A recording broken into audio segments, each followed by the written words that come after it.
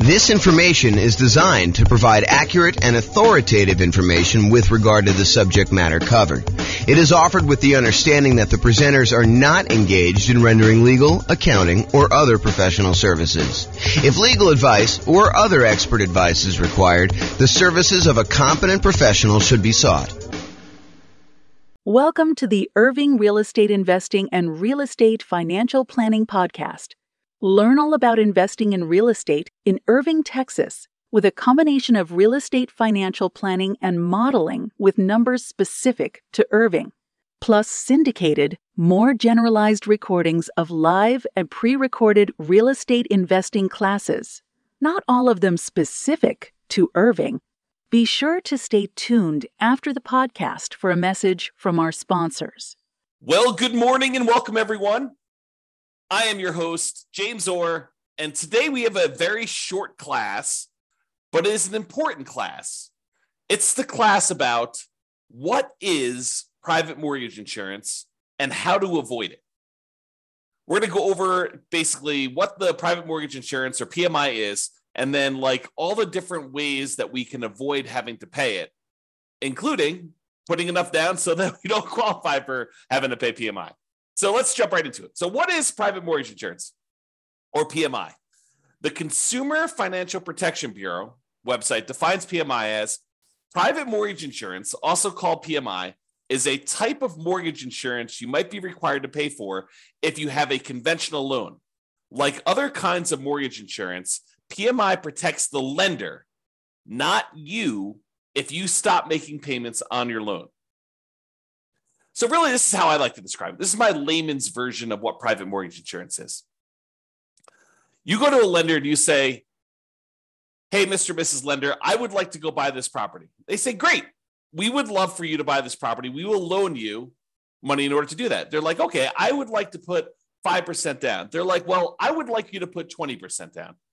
And you're like, no, I really would like to put less than 20% down. I'd like to put 5% down. And so they say to you, okay, I'll tell you what, you pushed hard enough. We would be willing to make you a loan and allow you to put less than 20% down. However, we're concerned that if you decide for whatever reason, something happens to you or the world falls apart, that you may stop paying on this mortgage and walk away. And if you do that and you only put 5% down, we could lose money.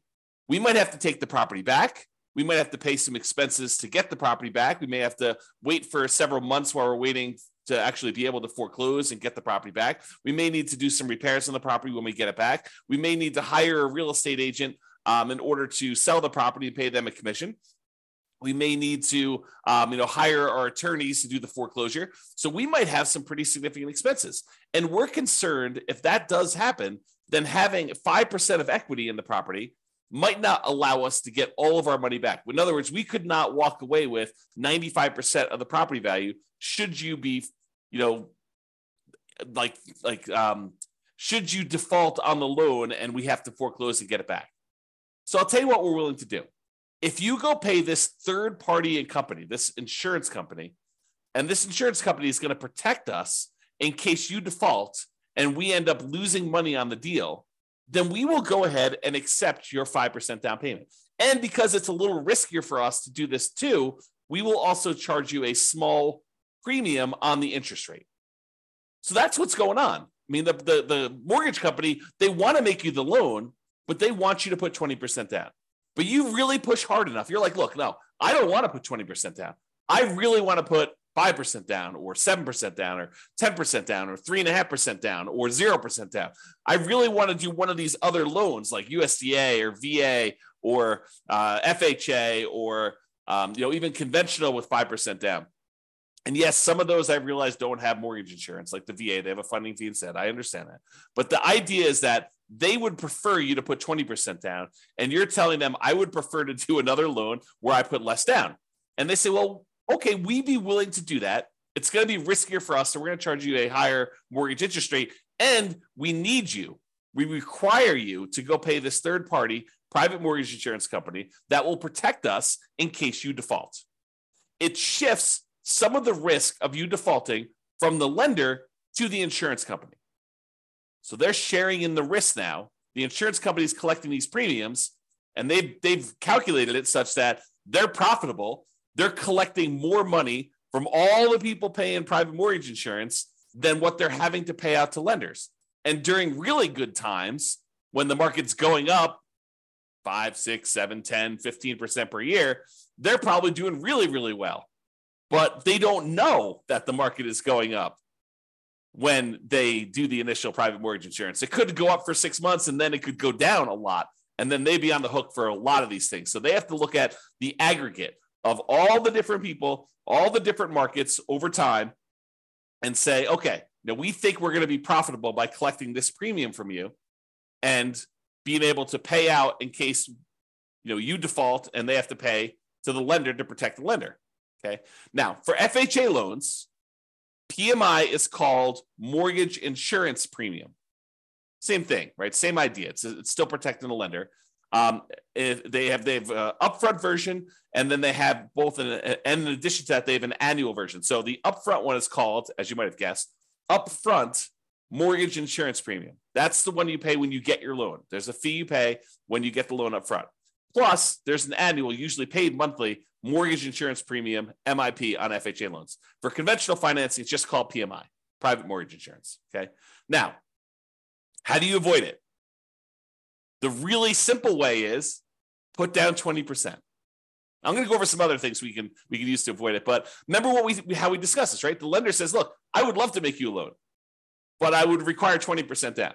And you're like, no, I would rather not put 20% down. And they're like, okay, you pushed hard enough.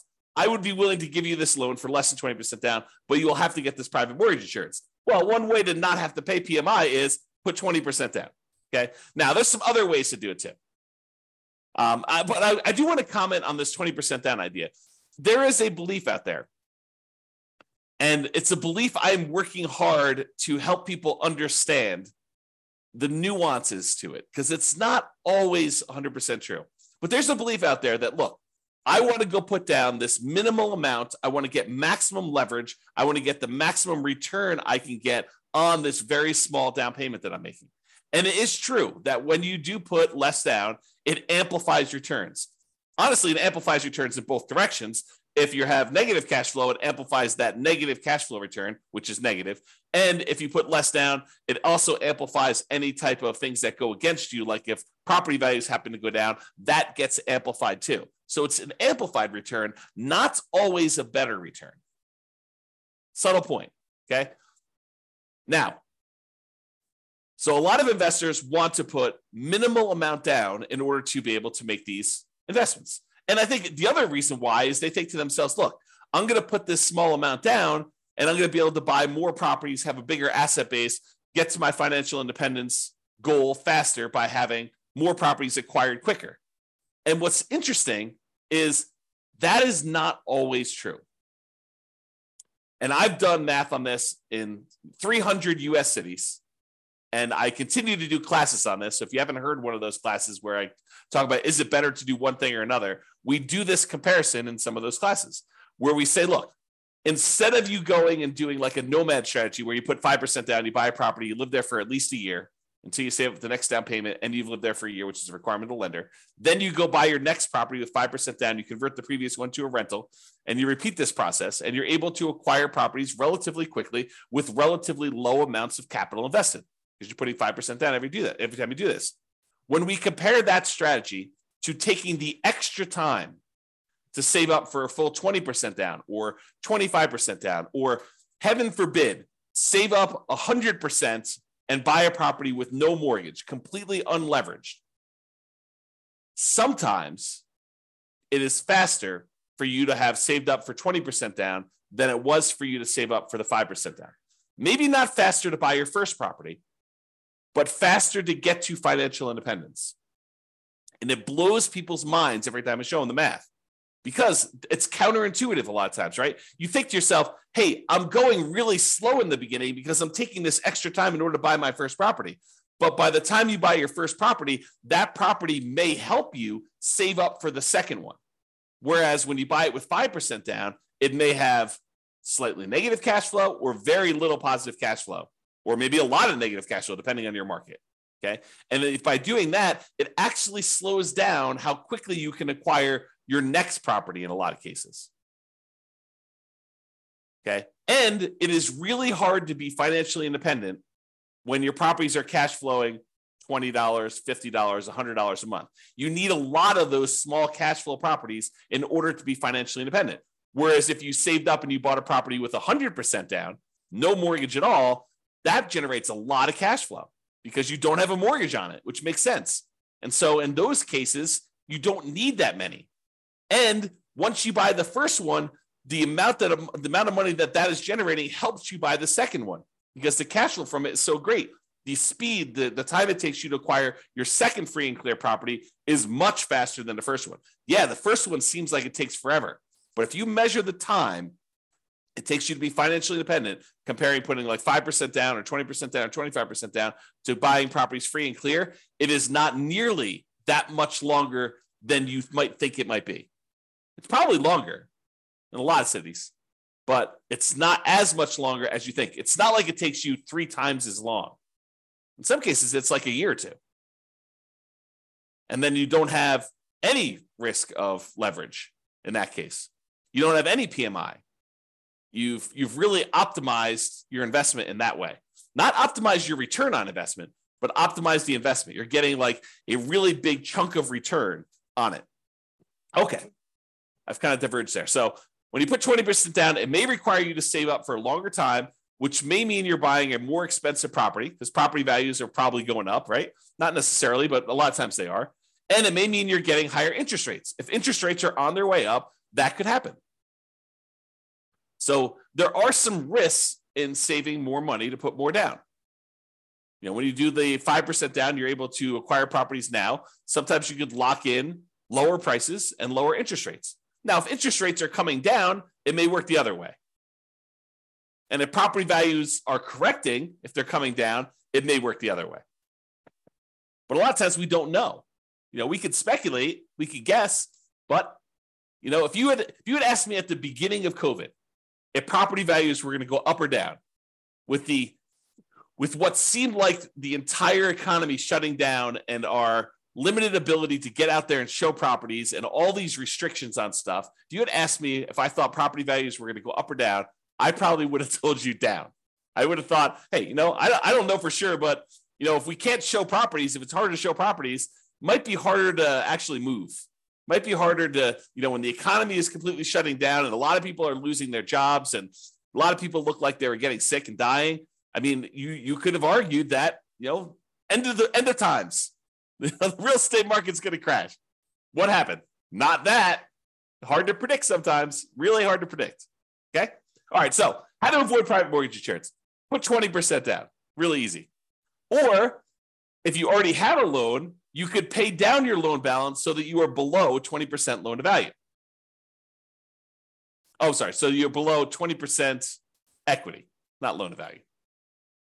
Got to rephrase that. I'll say 80% loan to value. Look at this. Correcting in real time. So pay down your loan balance so that you're below 80% loan to value. Now, with FHA, can you do that? If you pay down your loan below 80%, can you get rid of your PMI that you have, mortgage insurance premium, on an FHA loan that you already have? The answer is no. FHA is one of those loans where you have to pay it off. You have to either refinance or sell the property in order to get rid of your mortgage insurance premium. There are some exceptions. You know, if you go look at the FHA matrix, you can put enough down, and there's some things that can happen where you can do that. But if you're putting 3.5% down to get an FHA loan, which is probably the majority of folks on here, especially if they're buying, you know, duplex, triplex, or fourplex, or trying to minimize their amount down, then paying down to an 80% loan to value, either organically, just with natural mortgage payments, or putting extra money into the deal to try to get below 80% with the FHA loan, you're not going to be able to do that. However, if you have a conventional loan that you put 5% down or 10% down in order to acquire it that way, or 15% down, you want to buy a non-owner occupant one, you could do that too. And then you're like, hey, look, I made a mistake, or I didn't have the money then, but now I have the money. I want to go below 80% loan to value and get rid of PMI. You can do that. You can pay your loan down below 80% loan to value, request that the lender remove PMI, and we'll do a whole class on that. Okay, so you pay your loan down so that you get below that 80% loan to value, and that will allow you to get rid of private mortgage insurance. which could significantly improve your cash flow. Okay. Another way to avoid private mortgage insurance is when you get your loan, you can voluntarily tell the lender, look, I will voluntarily take a higher mortgage interest rate if you give me a credit that you then use in order to pay a one-time upfront mortgage insurance premium, a private mortgage insurance payment, instead of doing it monthly. So you say, look, I don't want to do monthly PMI because it's really going to hurt my cash flow. One thing you could do, you could bring money yourself to the table and pay a one-time upfront private mortgage insurance payment and not have a monthly PMI payment. That would improve your cash flow. Or what a lot of people don't necessarily know is you could say to the lender, look, if I pay you 0 points right now, interest rates are 6.5. However, if I pay you $5,000, I can get 6.25. But it works in the other direction too, where you could say to them, listen, I will voluntarily take 6.75. You give me $4,000, and we'll take that $4,000 and we'll use that to make a one-time upfront PMI payment, and then I won't have PMI. So in other words, it looks like, mechanically, it looks like you took your PMI and instead of paying PMI, you moved it to the interest rate of the loan. That's what it looks like. It looks like you voluntarily took a higher mortgage interest rate instead of paying the monthly PMI. And sometimes that's cheaper. Most of the time, it's not as good of a deal because the mortgage interest rate going up actually stays with you for the life of the loan, stays with you for 30 years. Whereas the mortgage insurance premium, the PMI that you're paying, the monthly payment you're paying for private mortgage insurance usually will go away once you drop below 80% loan to value. So even though the amount you're paying monthly might be higher for PMI, it's usually higher for a shorter period of time versus having your interest rate go up for the entire 30-year life of the loan or 15-year life of the loan. Usually you pay down below that 80% sooner, and that PMI would then go away. So you got to do the math and calculate, how long am I holding this property, and does it make sense for me to pay this PMI, a higher PMI for a shorter period of time, or to take it all in the interest rate forever? And if you're getting rid of the loan, it may not matter, right? If you said, look, I'm only buying this property, I'm only going to hold it for 2 years, then I'm out, you can make a decision based on that. But be careful. Sometimes plans change. Sometimes we all say, hey, I'm only going to hold this property for 3 years. And then we're like, nope, this is an amazing property. I'm holding it forever. Man, I wish I hadn't done this, PMI and the mortgage interest rate instead. I wish I would have just done the PMI. But sometimes it's hard to know in advance. Or sometimes we think we're going to hold the property forever and something in our life changes and we have to liquidate all of our properties. You have a divorce, you have some medical issue come up, your kid needs money for whatever, you have to pay a ransom. I mean, who knows, right? Any of those things could happen. All right, so how to avoid private mortgage insurance? You could get a loan that doesn't have PMI. For example, that VA loan. A VA loan technically doesn't have PMI. There's no monthly insurance premium, private mortgage insurance premium on a VA loan. Instead, what they have is a funding fee upfront.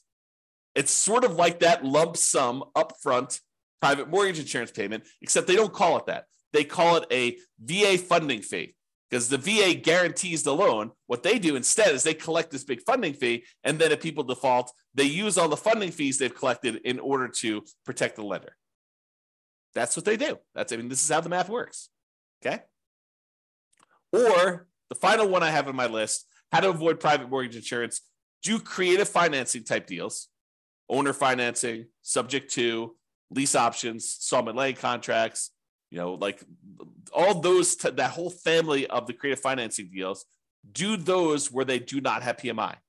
Because if you go to an owner of a property and they own their property free and clear, and you negotiate with them that you're only going to put 5% down in order to buy their property, are they required to charge you private mortgage insurance? No, it's negotiated. And I think a lot of them wouldn't even know to charge you private mortgage insurance. So you can negotiate a deal where you put less than 20% down with a seller who's doing seller financing, owner financing, or wrap financing, and they're not going to necessarily charge you PMI.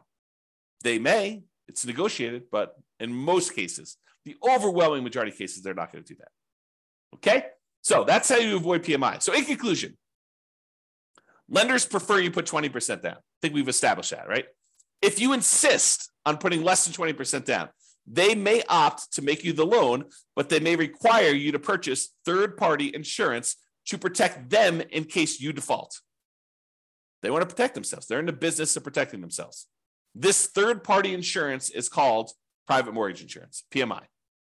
You could choose to avoid it by putting more down or choosing an alternative type of financing that does not have it. It's really what it comes down to. So that's all I got for you. I hope you've enjoyed this special class on what is PMI and how do we avoid it. This has been James Orr. Have a great day, everybody. Bye-bye for now. With home prices up, mortgage interest rates up, and rents up, but not quite enough to counteract the higher prices and interest rates. Cash flow on rental properties in Irving is harder than ever. Book a call with the Real Estate Financial Planner to apply our proprietary 88 strategies to improve cash flow on your rentals. See the show notes for a link to schedule your call and improve your cash flow today. If you're a real estate agent, lender, or professional in Irving that wants to help our real estate investor listeners, consider reaching out to learn about collaboration opportunities with this podcast. We'd love to add more value to our listeners by having you assist our investors buy, sell, and finance their real estate investments. See the show notes to schedule a call to discuss collaboration opportunities.